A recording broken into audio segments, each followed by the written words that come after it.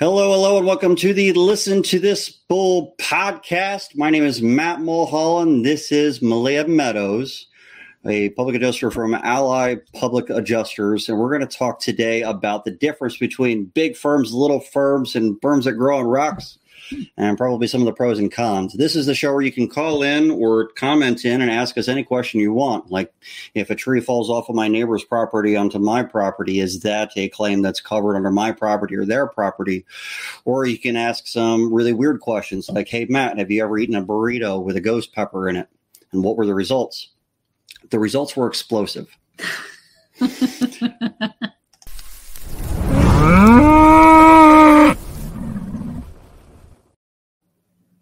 I never know what I'm going to say when I start saying something. Well, hey, that's the best way. I know, it's interesting. You look like a floating head, so that's kind of fun. What are the chances I wear green on a day I'm going to be on a green screen? Well, you didn't know. I did not know. This was a total surprise. Good news is no one's watching, so it's completely fine. We did actually put out a post saying that the show is going to start at 6:05 today. Oh. So we have a free 5 minutes to say whatever we want without anyone ever paying attention. Oh. No, we can get away with anything right now. Okay, well, that could be dangerous. Oh, shit, there's one person watching. Damn it, how do you see? How do you tell? There's a little eyeball on the screen. It says 1. Oh, gotcha. Yeah, whoever that is, they can put a comment in. Oh, it's my wife. That's fine. Your biggest fan. She is, actually. Now she needs to bring the rest of her friends in here to watch us. Yeah. So we really could just talk about just about anything right now because we don't actually start till 6:05. So is there anything that has nothing to do with our topic you want to ask me about? You are part of the National Claims Institute Specialty Roofing Inspection course. The very first students I've ever had for that course. I am. And I hate to say it, but I'm your best student. You're the best student I've ever had for that class. That's right. Ever. I like to be number one. I don't think there's anybody better that I could have. So, I even helped you peel sticky off of metal today. What else can you get? We ripped some metal panels when they sit outside for a long time. The covering on the metal definitely gets stuck on there. Hey James, how we doing? So we're actually going to get started, everyone, at 6:05 because the promo that I put out for the show says we start at 6:05. So for the next 3 minutes, 2 minutes, we're going to talk about anything you want, even burritos with ghost peppers and the explosive results. And my wife is very familiar with those results, probably. I like spicy foods. Do you like spicy food? I do not. I love Mexican food, but not spicy Mexican food, if that makes any sense at all. Well, sure. Is it really Mexican, though? Probably not. It probably isn't. It's probably some of my family is Mexican, and they make fun of me for that because I just don't like it. Is that what they choose to make fun of you for? There's so many options. There is a long list. That's just one of the many. Okay. It's fun having someone in the studio with me, so I don't have to wear a headset. Actually, I can take this shit off. Keep in mind, guys, if you have questions, you can post them in the comments. But today we're going to be talking about the difference between a public adjustment firm that is maybe a one-man show, 1 or 2 guys, versus having a very large public adjusting firm, trying to the pros and cons. So, Malia, you have Ally Public Adjusters in Oklahoma. Yes, I do. It says public adjusters with an S at the end. How many public adjusters do you have as a part of the company? Currently, we have me, myself, and I. That's 3 people. I know. Or is it just 1? So it's not really public adjuster. Well, there's always potential, but I kind of like it this way currently. Yeah, there's definitely some benefits. I look with a nostalgic eye towards the past when it was just me as a public adjuster. And to be honest, there was a lot of benefit to it. But I ended up with a firm that had I don't remember if it was 12 or 13. It was one of those 2 public adjusters at my peak. We had a lot more support staff. I think we had 25 or 26 full employees. I want to say 25. So we'll go with that. So we were a fairly sizable firm. And in Georgia, that was a very large firm. But I definitely had roots where it was much smaller. And to be honest, I didn't make that much more money as a large firm. But maybe I was doing it wrong. So what kind of things do you think, if you were you're thinking about growing your business and wanting to become a larger firm, what kind of a thing do you make assumptions on? What do you assume that you would benefit from having a larger firm? Well, I think that the more heads you put together, the more knowledge you have. So there is benefit in that. I have built this great network of PAs from Public Adjuster Bootcamp and coming to courses like this and conferences. So I have been fortunate that I have a lot of people I can rely on when I have questions, but it's still not the same as everybody being in the same building at some time of the day and saying, hey, these are our issues. What do you think? What's your experience? What did you do? And I think there's a lot of value in learning from each other, and it's easier to do when you're in the same space at the same time, or there's no competition because you all work at the same company and you're all working together. So I think teamwork, there's a lot of value in that. And, there's benefits of, if you work alone, you get to make all the rules. So there's some of those benefits too. Well, if you're the owner of the company of a larger firm, you still get to make all the rules. Let me tell you what my experience was, because a lot of the things that you just said definitely didn't happen for me. Okay. The idea that you've got here is that you found a group of public adjusters that have been doing this long enough that they're bringing experience into the group. And then they're able to share experience, and they're going to gain experience when they're working for you. But most of the time, if they've done this for themselves or for another company for some period of time, most of the time they're not going to work as an employee nearly as much. Maybe they want to have their own firm. Right. So you end up hiring people that have no experience, and you're training them. More often than not, that was the case for me. Because there was very few public adjusters in Georgia. But even if you were in a state where there was a ton of public adjusters to choose from a pool of them, finding someone that has experience that's coming in without some bad habits from another PA firm is tough.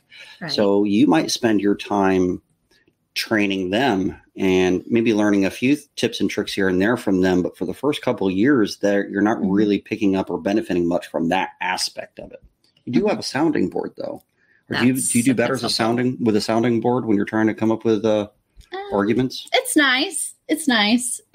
Sometimes, since it's just me, I tend to just dig into the research or, if I can get a hold of somebody that I know. But I think I shared with you yesterday, I said that one of the reasons that I haven't expanded, while I think that I probably could at this point, is that I feel like, as you said, PAs want to go out and do their own thing, have their own companies. So I feel like you're just training up people so that they can go out and do it on their own because they're going to make more money and they don't necessarily want to share. And then once you expand, you also have all those workers' comp issues, overhead issues, all those things you didn't have before, all those expenses that eat up your profit. Have you ever managed a group of people at a different company before? Yeah, I was director of operations. I did all that fun stuff. There's some headaches that come with managing people along those ways too.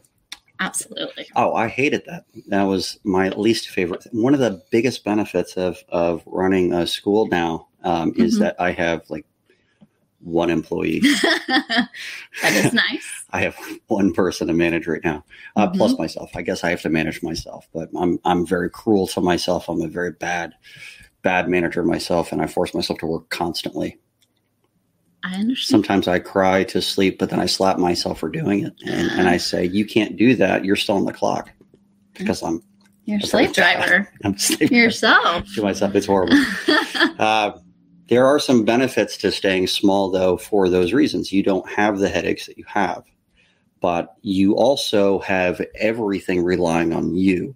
So I haven't met a public adjuster yet that was really good at every aspect of their job. And this would be true for contractors, engineers, anybody that has a firm, I guess in any industry, but let's just stick to the insurance industry. Growing your firm to expand, the first thing that you pick up would be someone that fills a hole that you are missing, or someone that does something better than you at maybe the thing that you suck at the most. Right. sometimes it's hard to figure out what you suck at the most at. Do you know what you suck at the most? I think you have to be able to self-reflect. Yes. And a lot of people cannot do that. That's true. It's a sign of intelligence if you can, though. I think that saying no to some things is not my strongest suit. I have been known to subcontract some help for filing and some organization. Not that I can't, but I get so caught up in all the other things that need to happen, I let some of those things go. So I will hire somebody to come in and clean that up. So you're thinking about like admin type structure or someone filing claims too, so they might have to have a PA license? No. I mean, in my circumstance, I'll get somebody admin kind of come in when I need them and just, okay, here's this stack of stuff that needs to happen. Can you create these folders in the drive? Can you do these things? Because if I get some of that mundane stuff off of my plate, I have more time to focus on the claims and who needs help. And that came back, and let's read that report and see what the issue is and what's the next step. And let's those types of things. Call the customer and make sure that they understand where we're at and what the where the file's going and what it is that we're doing. So they don't feel like we're doing nothing because they haven't heard from us in like 10 weeks. Right. Yeah. So the very first person I hired, admin.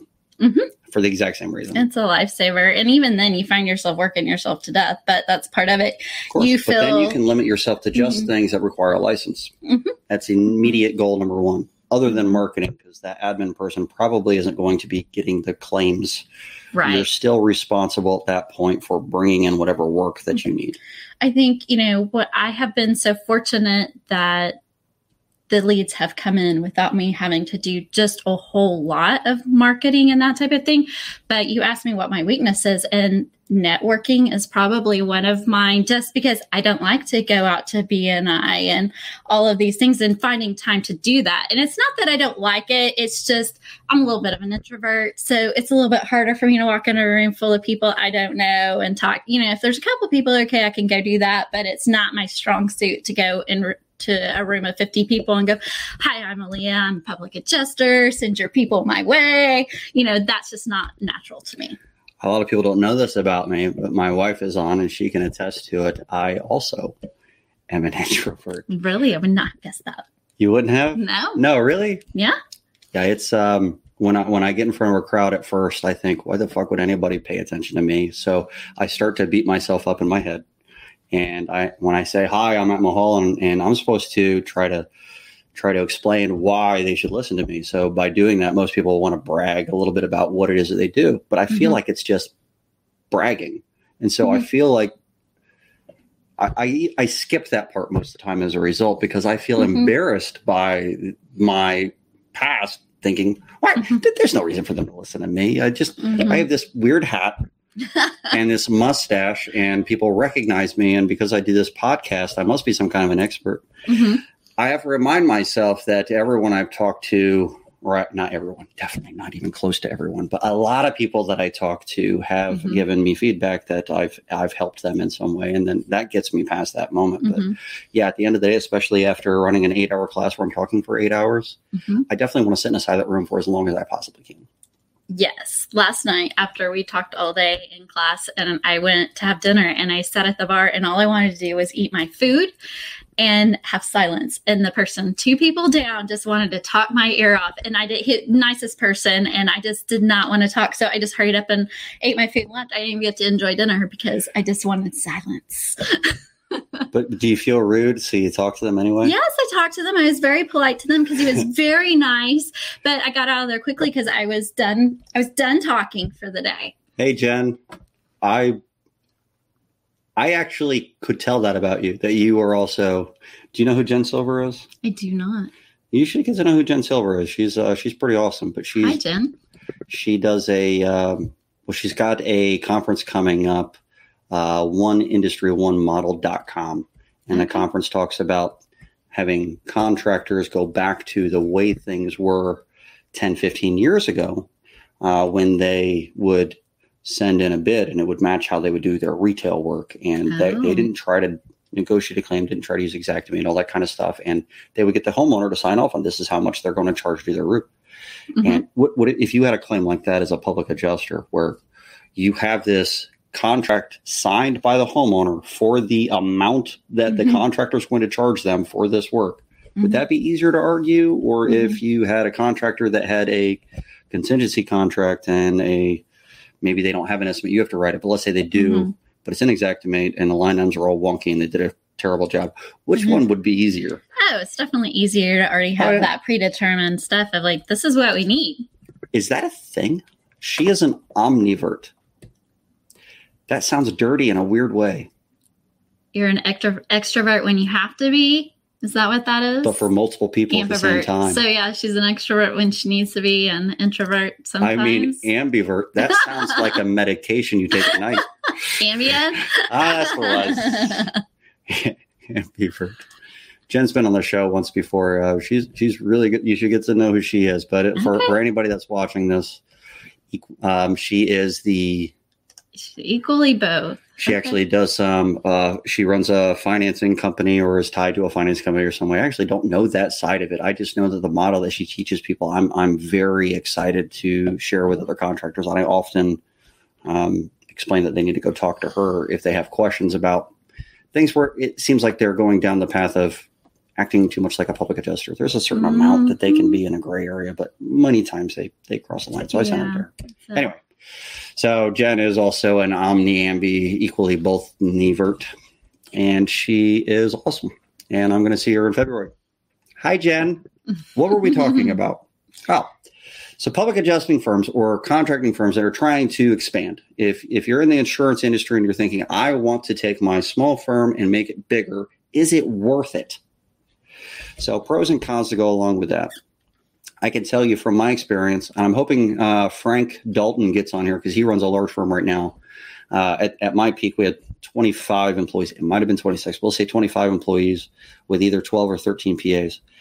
And when I was smaller, I took a salary for myself. And when I got bigger, I was still taking a salary for myself.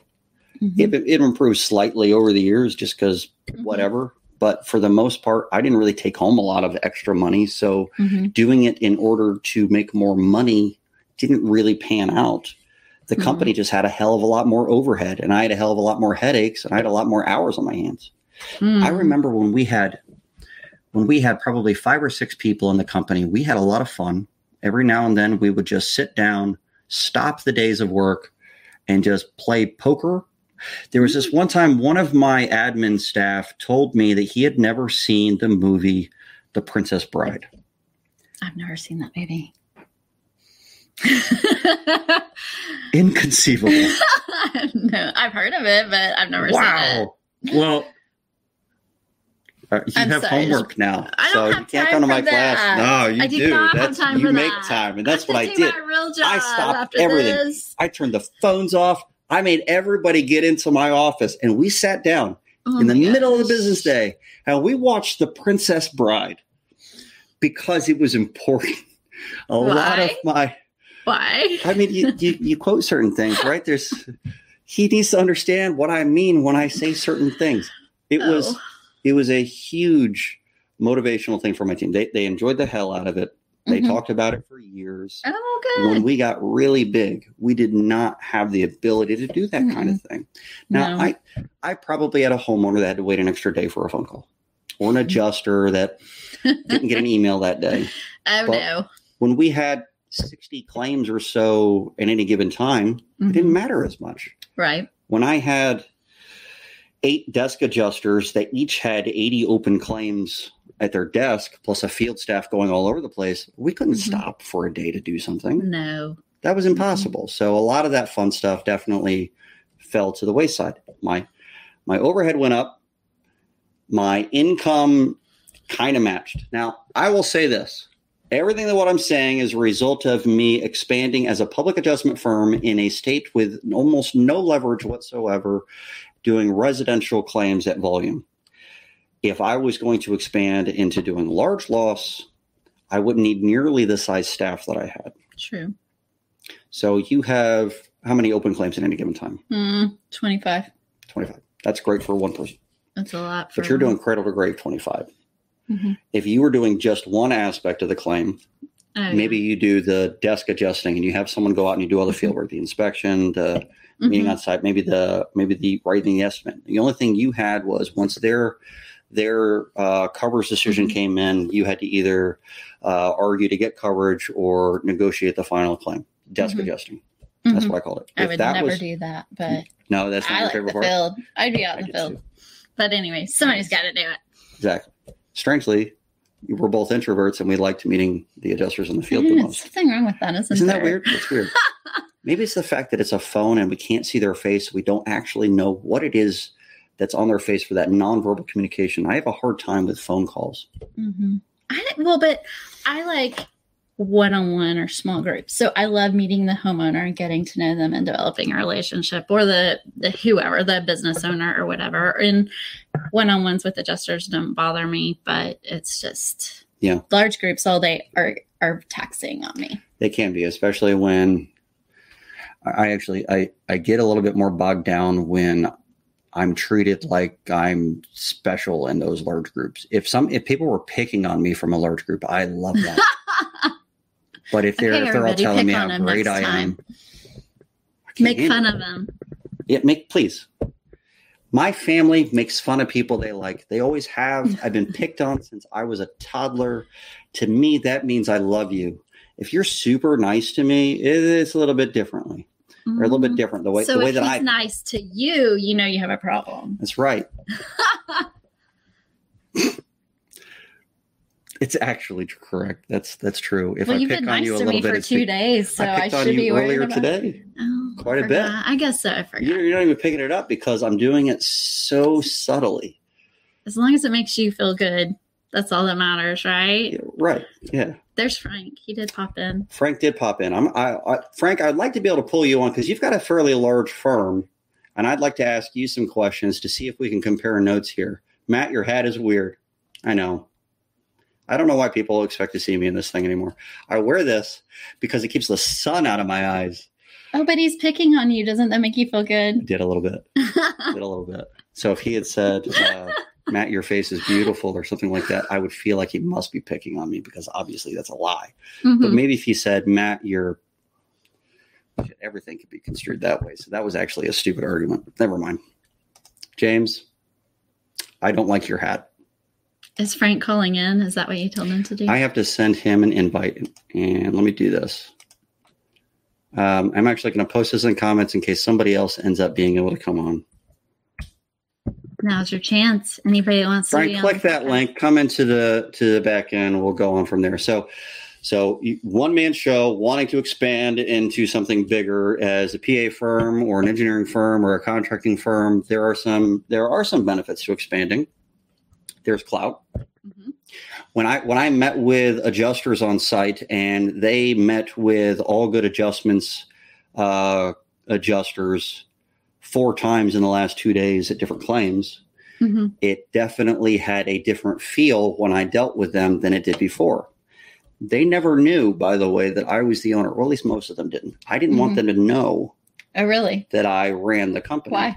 I got better information out of them if I didn't. Really? Yeah. Instead of trying to brag that, I run this big company. You met with so much of my guy, blah, blah, blah, like somebody might do. I basically acted like I was an employee and they got me running all over the place today. I got to be at 2 more later today. I can't wait to go home. I can't tell you how much additional information I got from them because they wanted to complain about their job too. Oh, nice. Yeah. Good. Some of them found out way down the road and like, why didn't you ever tell me? I was like, to be honest, man, I don't really want the extra attention that brings. I'd rather just be friends with you. And they get it. And that was the real truth on why I did it. But it did have benefits in the end. Gotta do what you gotta do, make it work. I learned this from Olivia. She was Antonoli at the time. Her last name is now Stoner. Olivia Stoner, who used to work for Merlin, and she was in the marketing. And they would come for a GAPI event and then take myself and my team out.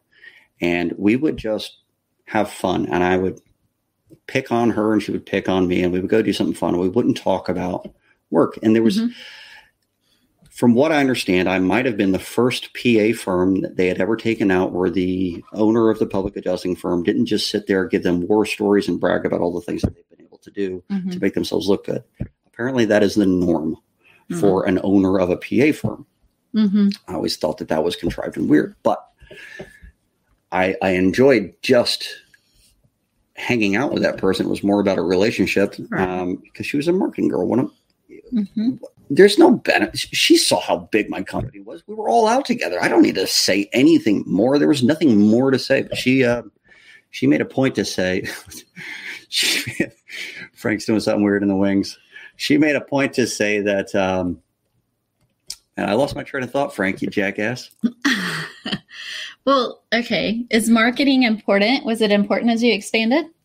Marketing was. So now that from that aspect, you're absolutely right. But can you even tell that I'm hitting your shoulder? Look at this. Sort of. Only because it stopped. Like a mime. That's so weird. Anyway. We're easily amused over here. I need a green wall just to be a mime in front of you guys. I lost my train of thought again. Marketing. By not trying to brag about what it is that my company is or do, like an owner might do, I definitely made it a little bit more relatable. And the more relatable that I was in the field, the more likely it was that the field adjuster was going to talk to me. And that was really important when in a state with very little leverage. So Oklahoma doesn't have the most leverage in the world either. So you build good relationships too, right? I think everything's about relationships. If you don't make relationships, you're just screwed almost in any career field. But I mean, that's the number one thing you can do in this career field is just make friends. So you told me yesterday that you were thinking about growing your business a little bit, and you were asking me a few questions about it. But I assume the goal of doing that is to make more money and be able to walk away a little bit so it's not all on you. Well, no, I think what I ended up saying was that if my sons, when they get out of college, want to come and do this, I would expand for them, but I'm not sure I would do it just because. That's right. So I'm good. I'm pretty happy how things are with just me, except maybe a permanent admin one day, but I would do it for my boys. I'm not sure they appreciate that, but I would. If I was going to go back in time, I'd do an admin and an in-house estimator. All right. So here's Frank. I'm close. You know what? I can fix it. Ha! Here we go. Frank, I need to unplug that to hear you. Is there an echo? Hang on. You got a headset over there. You might have to throw that on so you can hear me. Okay. Now I can hear you. What up? What's going on? So I'm curious. Now I have an echo. That's so weird. You're so strange. What have you been doing since you got off work today? Making dinner for my kids and my wife. She is sick. Aw. Do you happen to have a headset or something? We're catching our own voices through your speaker. No, but I can move away from the speakers a little bit and see if that helps. Oh, it could. This SteamYard doesn't work well with the speakerphone. So that'll do. I have to put it on Bluetooth. Which is going through that speaker on your back porch. Yep. Still a little bit there, but not nearly as bad. Okay, so I'm just going to let you talk, and I'm going to shut up so this doesn't happen. But out of curiosity, if you could go back in time and decide whether or not you were going to expand your company to the size that you are or do it again and actually grow it, what would you prefer to do? What do you mean do it again and actually grow it? Would you expand and become a large firm again like you are now, or would you, after looking back with hindsight, decide that maybe it wasn't worth it? What's your opinion? No, for me and my personality and the way that our culture is, I probably would have expanded bigger and faster. But he's definitely an extrovert. Is he? I would guess that. In the little bit of time I've spent. I don't think there's a one-size-fits-all answer. And, it's kind of, I'm like anyone that's gotten to know me, I'm like a super simile person, or, that's how my brain works. So this one kind of stinks because sometimes when you use the simile of like a McDonald's versus Ruth Chris's, you'll get that remark of quality, and that's not necessarily what I mean. But the bottom line is we try to package a product that, regardless of where you buy it, who you buy it from, the end product's going to come out and look the same. It has been my experience that when you're dealing with smaller kind of one-man operations or one-woman operations, you're either dealing with very high-end boutique and a lot of concierge level service, or you're dealing with the public adjuster that is just trying to get more money because. And I've had a couple of smaller outfits, and I'm sure larger outfits are guilty of doing the same thing, but I've had a lot of smaller people look at coming on, and you get to that threshold and you're like, okay, well, fake numbers. You got 30,000. The homeowner's paying you the, 3,000 out of their pocket. They're not getting it out of proceeds. They're paying their deductible, but there's enough now to do the repairs. And I'll see the PA want to stand on it just to get the price up. And I've never heard them say just to get more money. It's just like this, this preconceived notion they put in their head that if they get more, it's better. So for me, those type of one-person operations don't work great. But the ones that are doing it, like that are very boutique-y, or maybe there's, someone that's bilingual that has a client base, or somebody that's patient, or maybe a little bit more methodical in their inspection process, and they're dealing with claims that might have nuances or whatever. I think that's a great fit for those. I don't think there's a right answer. There's certainly likely more money in it for the owner of the firm if they're doing a smaller operation. I think on a per person basis, that might be true. And I muted you just so we don't get the echo while I'm responding to you. But if you're a one-man show and the goal here is to get a claim as high as possible instead of benefiting the policyholder and finding out what their wishes are, which you should be doing. But do you think that is a function of just not having enough claims? Yeah, I'm muted. Or not. Okay. Oh, you unmuted me. Yeah, I certainly do. I think when you're the head butcher, the head baker, the head dish cleaner, the head restaurant concierge, the head waiter, you're wearing so many hats that it might be difficult to keep your marketing stick going while you're working on your claims investigation. And yeah, I genuinely do think there are people, and I don't think they're doing it for like insanely nefarious reasons, or even going into it thinking, oh, let me just sit on this one. But I have seen an abundant amount of people sit on claims to get it up to, 60,000 when it's at 30, and the homeowner is really the one suffering. And I know state per state, there's going to be diligence and dispatch and reasons not to do that. None of these scenarios I'm speaking about are like someone was like, I want to make more money, bro. It's always like they feel like getting more money is better for the client. And, I just don't see the point of prolonging the inevitable. If you hit that comfort threshold where everybody's good with the numbers and the repairs can be made appropriately, my brain says do it. So that's kind of, I think we're also that McDonald's Ruth Chris comparison comes in. It doesn't make sense to me. And I guess coming from the carrier side, like I did a mediation the other day, and I won't speak of that specific mediation, but the mediator had started practicing law in 1950 and after the mediation. So we were outside of the cone of silence and safety.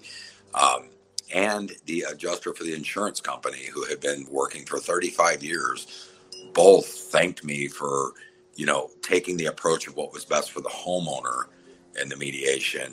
And, sometimes you take a haircut on fees, or you do this or do that, but I just can't see standing on something and knowing that insurers, especially dealing with roof leaks, could be exposed to another year and a half, 2 years while their house is leaking, getting worse. And, it doesn't make sense. And I think like your counterpart there, she gets it, and her operation just works the way it works because you can tell with speaking with her, it comes from a place of sincerity, but some other ones, not so much. I'm on my phone, so I can't read Matt's remark. I'm not going to let you read that out loud. I can't even spell half of it. I agree with some of what he's saying, but yes, me in particular, I won't run up a claim. I'll get them what they need and let's all move on. I don't take every claim. I take what I can handle and have time to manage. And then there are times that there have been other PAs that would refer things to me, and I would say, I don't have time for anymore. I'm full.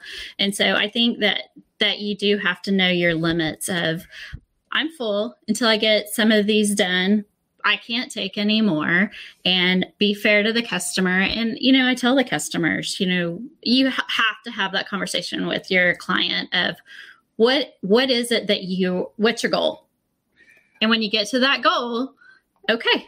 Yeah, I asked them that for sure. I think you stumbled on the same point that Matt's making. And I think it's a really good point. When you start growing, it's easy for you to take on too much than what you can actually handle, or the fact that you need to grow stems from the fact that you're already overloaded.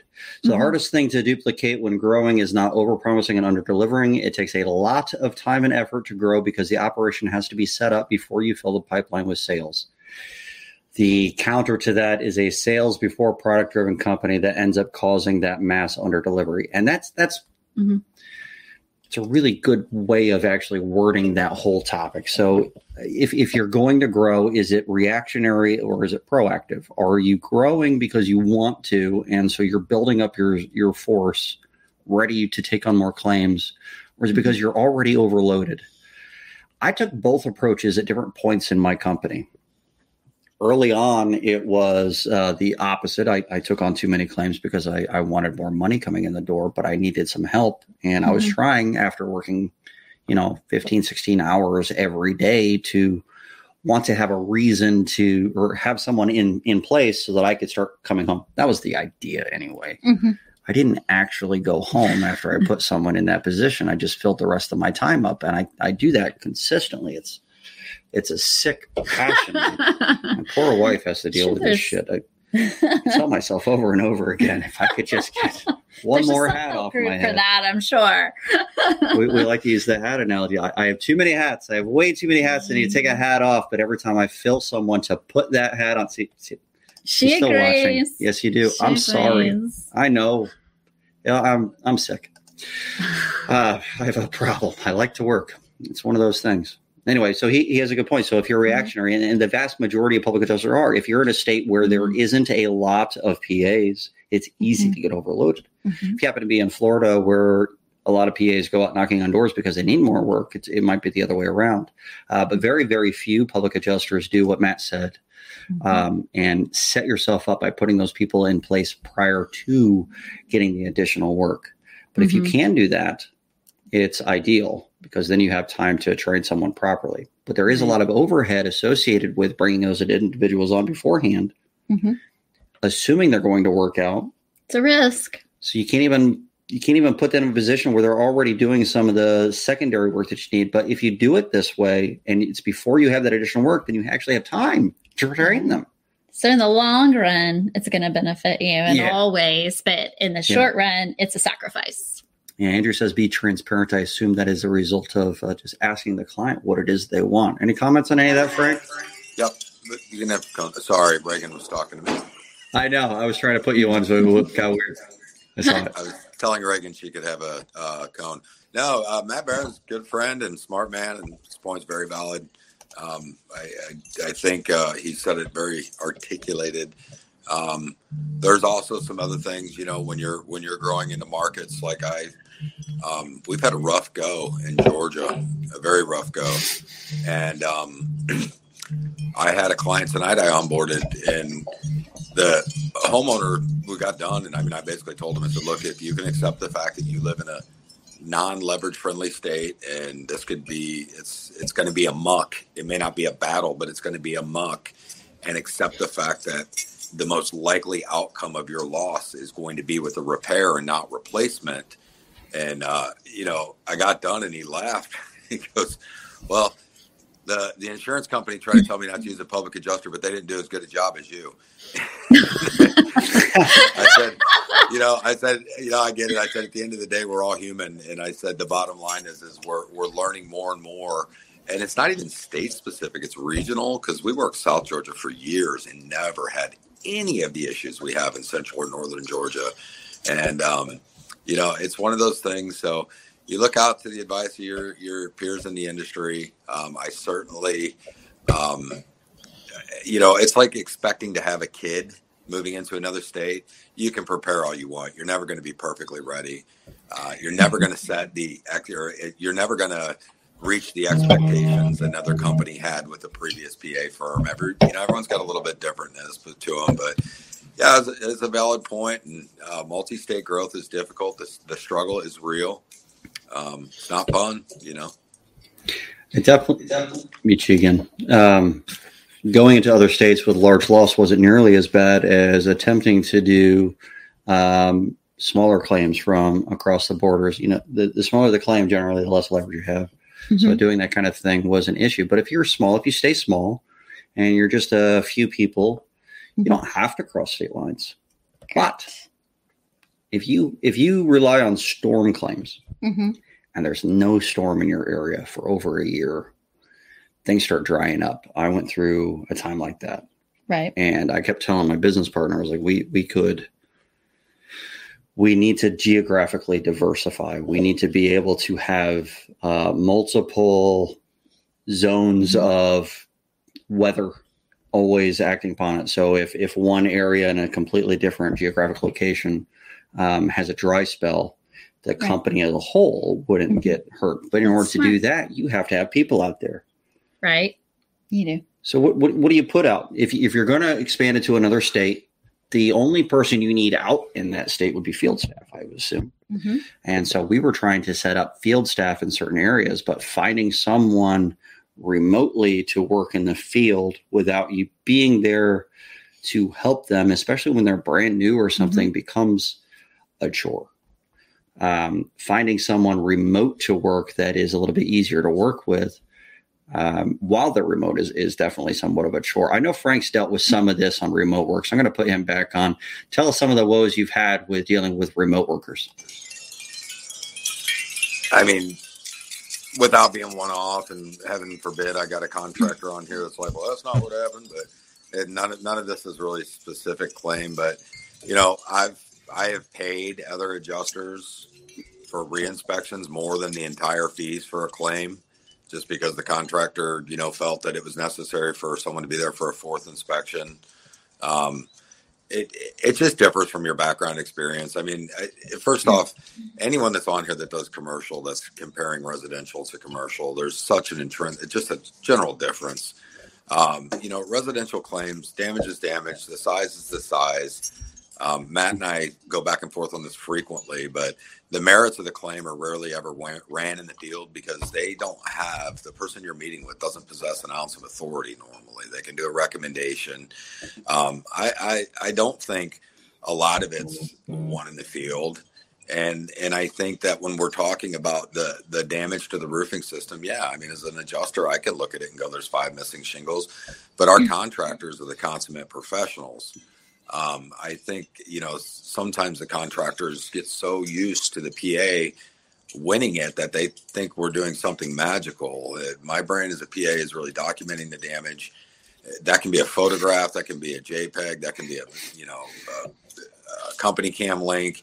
And the reality is if it's there and that contractor is saying this roof is non-repairable and this is some of the problems with the file, I think going out, I put it this way, if the claims were really won in the field, they'd be fought in the field, which means the desk examiner would be out there. How often does that happen? Once every 400 residential claims. It's different commercial. When I worked commercial claims for a carrier, we did have authority. We were settling them in the field. So this whole thing about residential claims really getting much accomplished in the field, it is, I kind of feel sometimes it's like asking a doctor to sit there and explain to you why he's going to fix your leg instead of fixing your leg. It doesn't really do the claim much justice.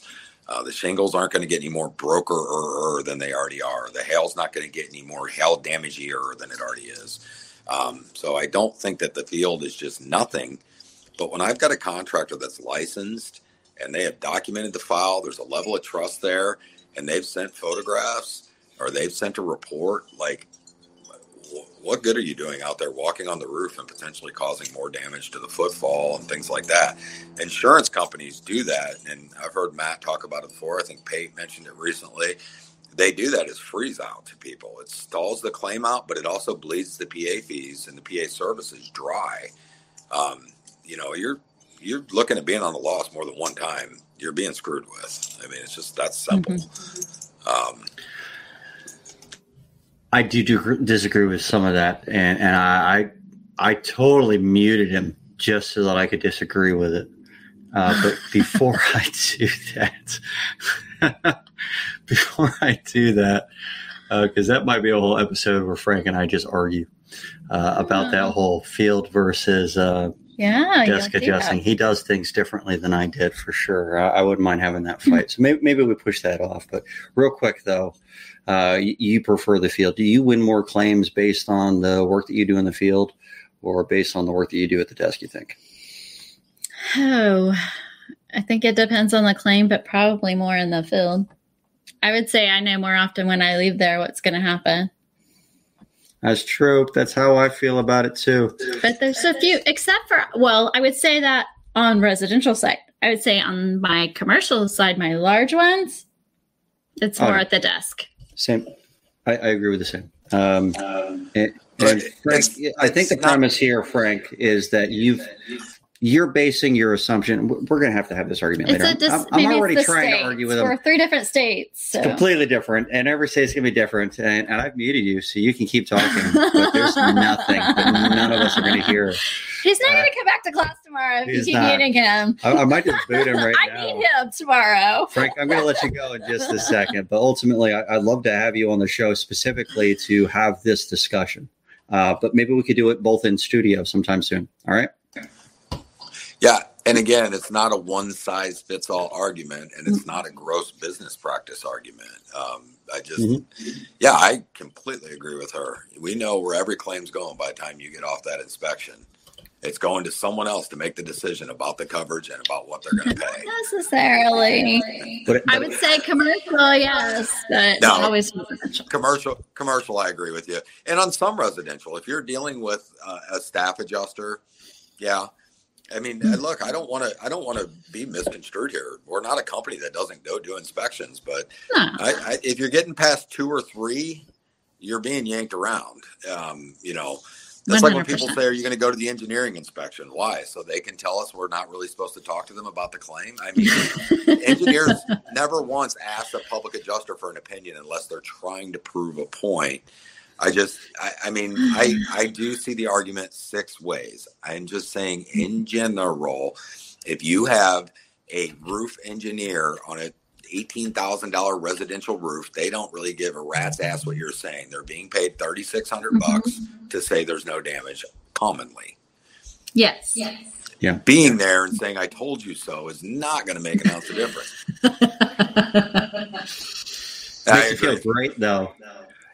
All right, Frank, I'm going to let you go, but we're going to have an episode very soon, and the episode is going to be titled, Matt and Frank Finally Work Out Our Differences on the Air. You think y'all can work them out? I doubt it. The president of GAPIA is calling me right now. Yeah. Maybe he doesn't like your podcast tonight. That's his problem. I'll call him back. All right, so I've got James in the wings now, and Asha's like, yeah. I got James in the wings. He asked a very good question. I'm going to pull you on real quick. James, I hope you're ready. Here we go. You're muted. Surprise. Unmute it. Hey, unmute you. There you go. What's going on, James? How you doing? Hey, another day. How you doing? Another day. That's it. It never ends. Yeah. Hey, I just wanted to ask, I know. Wanted to? I want to go on vacation. Oh, okay. You're at the beach. My beach time. I get my beach time tonight for this. Yeah, sorry, right. Matt. James. Sorry. Hey, you guys are good. We're just bullshitting, right? I mean, it's the whole show. Yeah. No, but I just wanted to ask, how do either of you decide if a claim is worth your time? If I call you, Matt, and I'm like, hey, I need you to work this claim for me, what are some things that you're going to be looking for? So I know not to waste your time to even call you. I don't want to bother you if it doesn't even seem worth your time. So what are you looking for in a claim when it comes to you and you go, yeah, this is something I'm going to take on? I'm going to answer your question But let me premise this with the fact that I don't practice as a public adjuster right now. I'm solely in education. But Malia totally can work your claim if it's in Oklahoma. I can help refer you to someone, but I'm going to tell you what it is that I was looking for, and you can collaborate a little bit based on what it is that you generally look for. But I try to get photos and information from the contractor, what it is that you found on the roof. And if you've already had a claim where you met with the adjuster on site and it was denied, I'm definitely going to ask you a ton of questions about what was said and why and what the reason for denial was. Because a lot of times after you've been out there on site and it's already been denied, there's a lot of things that may have occurred that may kind of screw up the claim and make it much more difficult for me to deal with. So I need to know how screwed up the claim became because I wasn't involved from the beginning. Right. I prefer to have claims from the beginning. So a lot of the contractors I worked with, I asked for the full book of business from them. If they were going to work with us, they were just going to have us be part of their process as part of the claim. And that way they only had one process. They didn't have to worry about it. If they had a claim, it went to all good. If it was not a claim and it was retail, I didn't have anything to do with that. But that way, there was no compliance issues from state to state. What do you think about that, though? Do you think denied claims are definitely harder? Oh, 100%. And especially if they call me and I start asking, what's your date of loss, and figure out, oh, do I have 60 days left before you can file suit? No. Now, public adjusters are totally also culprits of that issue. We might hold on to it way too long before handing it off to an attorney, waiting until the suit limitation period is nearly expired. I know I did that because it was a low leverage state, and I know the attorney's fees weren't going to get paid, and I wanted to win it before I get to them. But well, I don't necessarily do that in Oklahoma, but data loss, what really happened, what's gone on, have you already had a reinspect? If you've had a reinspect that was also denied, that's a whole other situation. Depends on how deep you are into it. Do I feel like you're giving me the whole story? I want to come and see it for myself and make an assessment, because I'm not going to take every claim, because I don't want to waste your time. I don't want to waste my time. I don't want to waste the insurance company's time. I want to make sure that it's valid. I just scratched my nose. I'm fairly certain a booger came out and fell into my Nobody would have known if you had that. You could have just carried on. I don't care. I don't shit. So the validity, have they paid anything to date? Where are you at on this claim? I mean, if it wasn't a booger that's in my beer and I don't drink anymore, it's a waste of beer, right? Well, nobody will know. But just if there is a booger in my beer now and I drink it, what does that make me? And we digress. Yeah. You didn't really want an answer to your question, did you? You want to talk about beer. Well, Beer. That's the problem. I mean we are bullshit here. So this is why you drink whiskey and Coke Zero. Then you can see what falls in it, and it's not a guess. Make sure nothing left. All right. I think we're good. I just think the short story is every claim needs to be assessed individually, and you need to set that expectation for the potential client that you may or may not take the case based upon the facts you find. And then when you investigate it, if I find they've been dishonest in some way, I'm out. If I can't count on them to tell me what's really going on, I'm not getting involved in that. I don't want to wind up in trouble with the carrier or have a bad reputation because I wasn't given all the information. 100%. I really like to get into the photos of the damages and see what was claimed versus what the results of the adjustment were. A lot of times it's a functional versus cosmetic damage dispute that's going on. And if that's what it is, then depending on the carrier, I might take it on. But a lot of times if it's already denied, I definitely scrutinize those claims a hell of a lot more because there is a lot more work involved on our end. Frank likes to say, if you're trying to unfuck fucked, sometimes it's too fucked to unfuck. I got it. That's what he says. I didn't say that, so I can say that on the air. So Aaliyah, tell me one or two things that I shouldn't say to stick my foot in my mouth to like ruin the claim or, hurt the process, because I do understand where you guys are coming from. We try to make accurate claims, find the right kind of damage, and actually help the homeowner. I want to make sure that I'm not crossing boundaries and doing that. So what's one or two things that you would suggest that I do to avoid, muddying up the claim? Well, I think you need to make sure you stay on your side of stuff. We have a lot more freedom of what we can say, obviously, than a contractor, but we also want to make sure we're not trying to step into some legal shoes.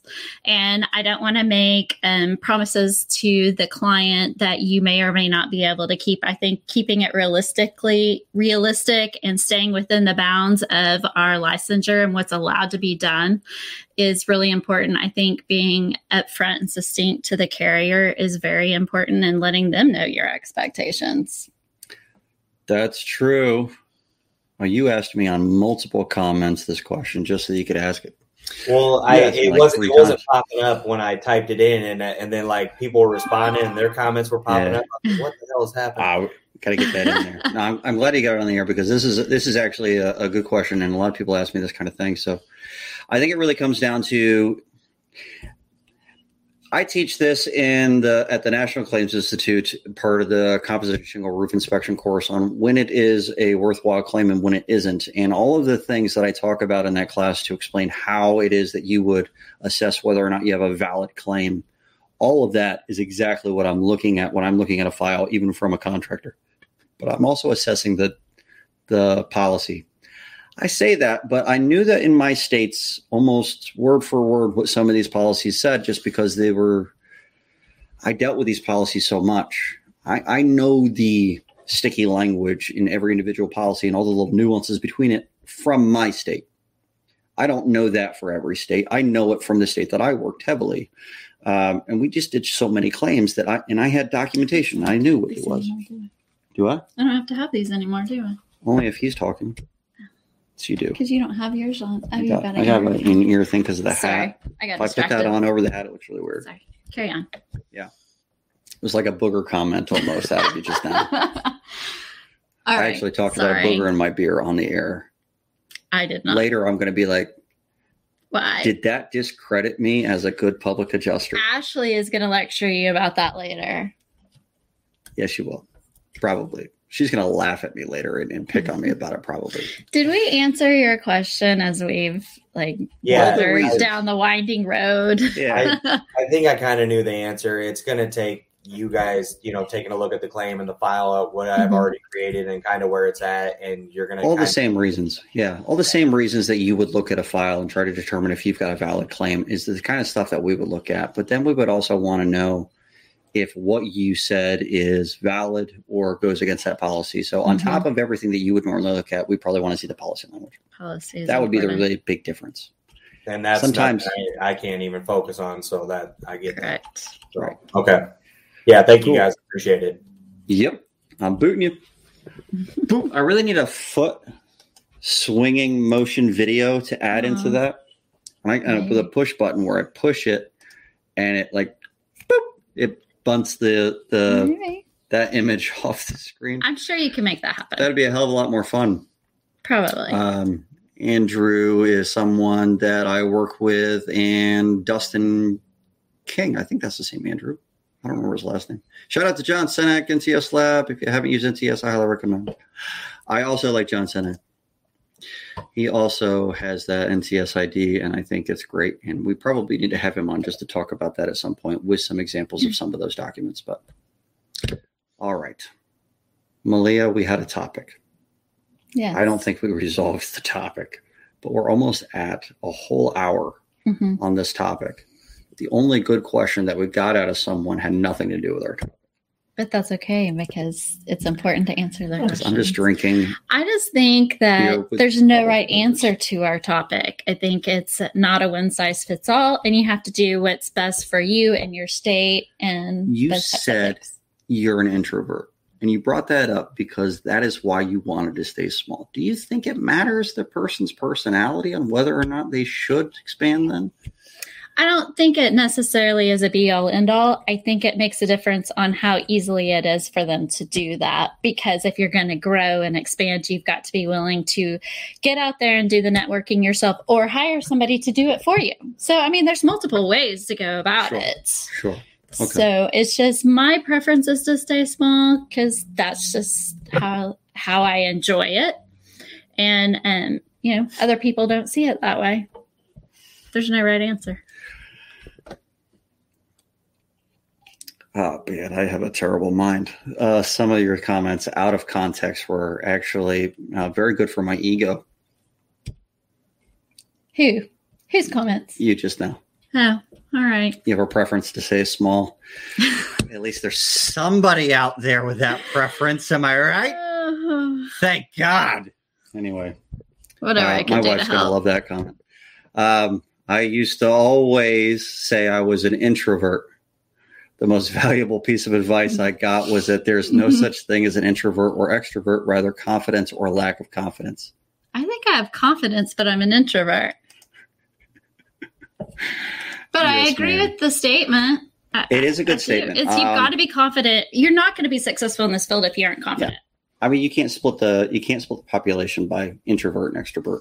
You can't be just two things. That's a false dichotomy for sure. But there is something to the idea that some people can handle social environments to longer extents than others. Mm-hmm. But there's a good point here. If I'm confident about something, if I'm talking about something really geeky like The Princess Bride, I'm going to be excited to talk to strangers about something if they have the same excitement level that I do about that thing, because I'm confident that I know. I brought up Princess Bride because of the story from earlier. Please don't make me watch it tomorrow. You need to watch it. I don't That's watch what we're it going to do. tomorrow The in class. entire That is class, not we're what we're shutting doing it in down. class We're not tomorrow. talking about any But specialty roof materials at all. I We're think, just watching Princess Bride. The whole exam oh my God. is going to be about the Princess Bride I'm going to movie. fail. I'm not going to get You're it. gonna fail so I'm not going bad. to get the certification. But I think, I don't know. I lost my point because you distracted me. But I think that sharing not just with people that have the same passion as you, but educating people that don't know anything about it that need your help. I think that it gives me drive to want to talk to people and share and help, because I have this desire to help people, and it breaks my heart to see them wronged. And the weakness in that is occasionally I will take claims that are valid, but that I probably shouldn't take because I know I'm going to spend too much time on them for what they pay me, because I have a heart for that person or what's happening to them. And so that's been a balance that I've had to learn. I've definitely done that Mm-hmm. way too much. My team will tell you that I did that way too often, because it's just It's like bullshit sometimes. if you don't know, help them, nobody else will. Why the hell would they have said this? It's such... Exactly. If you don't help them, no one's going to, I believe in a claim to the bottom of my soul, but doesn't mean I'm the best person to argue / negotiate it. Use strengths and find others that complement your weaknesses as a primary strength of theirs. That's a great comment. That's one of those comments that you stick on the wall in like a frame with a cat. There's always a cat. Yes, in those nicely photos. said. Yeah. Nicely said. Matt, I'm going to put your comment up as a, what do you call those kind of pictures? Those are Motivational. motivational. That's a motivational poster all day long, but you should write these things. Hallmark's probably looking for a job. It's your next career. They're not looking What you for a always job. wanted to do. They're offering a job. I might. That'll be fun. I love the shirt. Hey, thanks. Wife made this one. We are putting some shirts up on a marketplace soon. If you're watching Listen to This Bull because you like watching me drink beer with boogers in it, possibly, or at least agonizing over whether I should continue drinking a beer that potentially has a booger in it, then you should get a shirt like this too. Shouldn't I get one for bailing you out tonight and being the honorary first student? You might. Size medium. You just might get a shirt. The wife is watching. We're going to have a marketplace up. My wife is not going to be making a lot of these in the future. It's going to be a drop ship kind of a situation, but we're going to have plenty of designs up there. And everybody wants a free one now. Are you jackasses? All right. It won't be expensive, but it will help support the channel. So I do a lot of videos and things that are educational. And I haven't been able to publish one of those in a long time. I have been doing the podcast in the meantime and trying to provide a fun way of teaching some people things. But to be honest, Matt. He earned one. You jackasses. Yeah. Hey, at least James says he'd pay. James says he'll pay. There he goes. He gets the discount. James is my favorite of all of you. All right. So I will, if you guys end up purchasing a shirt, it will help support the channel, and I can finally hire another editor so that I can get some of those educational videos out. The ones that are 5-10 minutes long that you can actually watch over and over again and get an idea, maybe even send to an adjuster when you have a problem. Those are the videos that I really want to do. And I've got a ton of content, but I need someone to edit it. So I'm looking to hire someone. In order to do that, I need to pay for it. So I'm going to have a marketplace very, very soon. Very, very soon in the next couple of weeks with a lot of different designs. I hope you can take a look at that and purchase some of these. Also, there is a Patreon available if you would like to just donate to that cause. You can go to patreon.com/L2TB, just like it's well, other side. I'm a terrible weatherman. Listen I'll be Vanna. to this bull. You make a much better Vanna White now. All right, so L2TB. So Patreon.com/L2TB. There are different levels. You can donate to that, or you can actually get some one-on-one consulting time with me if you would prefer to pay one of those things. So that's all stuff that helps listen to this bull. He's worth it. It's worth it. Well, thank you. I'm trying to plug you. You plugged me. That sounded wrong. My wife is watching. I did not mean it that way. I didn't either. All right. So It's about time to go. That's we have to end it now. All right. Thanks, guys. I'll see you next Tuesday. Next Tuesday, I have Holly Soffer on. She's an attorney that deals with compliance issues from state to state to public adjuster. She has compliance documentation out the wazoo, which I just realized might be the very first time I've used that term. My mom says it all the time. You're turning into your mom. I'm turning into my mom. When you get older. That is scary. He's drinking whiskey up there. Oh my God. Whiskey is the best. Anyway, she has compliance stuff out the wazoo. And she's fantastic. So if you have any questions about certain compliance or different things, she tries to stay on top of that stuff. But that is her entire job as an attorney. So this is something that is huge. She's also a part of, she's a part of NAPIA. She's a part of MAPIA. She's a part of, I can't remember her law firm. Anyway, Holly Soffer, she's fantastic. I've talked to her many, many times. And you might be interested to get a hold of her if you were having issues getting licensed in certain states. So that's next Tuesday at 6 p.m. And I will see you then. This is Malia Meadows. She works in Oklahoma. If you need me, call me in Oklahoma. And we'll put her information into the back end of this. Thanks, guys. I'll see you later. Make a weird pose while we're ending it because it takes like a few